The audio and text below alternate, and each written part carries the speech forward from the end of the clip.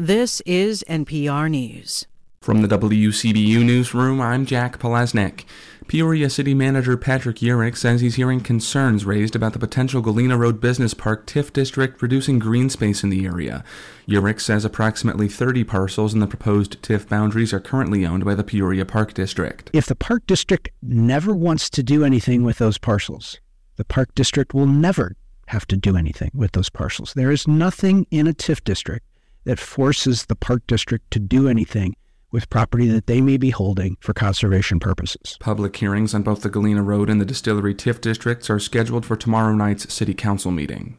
Illinois Governor J.B. Pritzker is proposing a new plan to fully fund the state's pension systems. Pritzker wants to use hundreds of millions of dollars spent on debt service to be put toward pensions once that legacy debt is retired. State Representative Stephanie Kifowit, chair of the House Personnel and Pensions Committee, says this isn't a new concept. If we already have this payment in our budget, it's not dedicated to any other source, then we should continue just doing this payment and shift it to our high-interest pension liabilities. It's just fiscal responsibility. Pritzker says this plan would save billions and ensure the pension systems are 100% funded by 2048. And Epic CEO Kim Cornwell says she's disappointed by Governor Pritzker's budget proposal, which does not include an increase in funding for intellectual and developmental services. Illinois is consistently ranked among the lowest states for disability services, and Cornwell says that'll only get worse without more funding.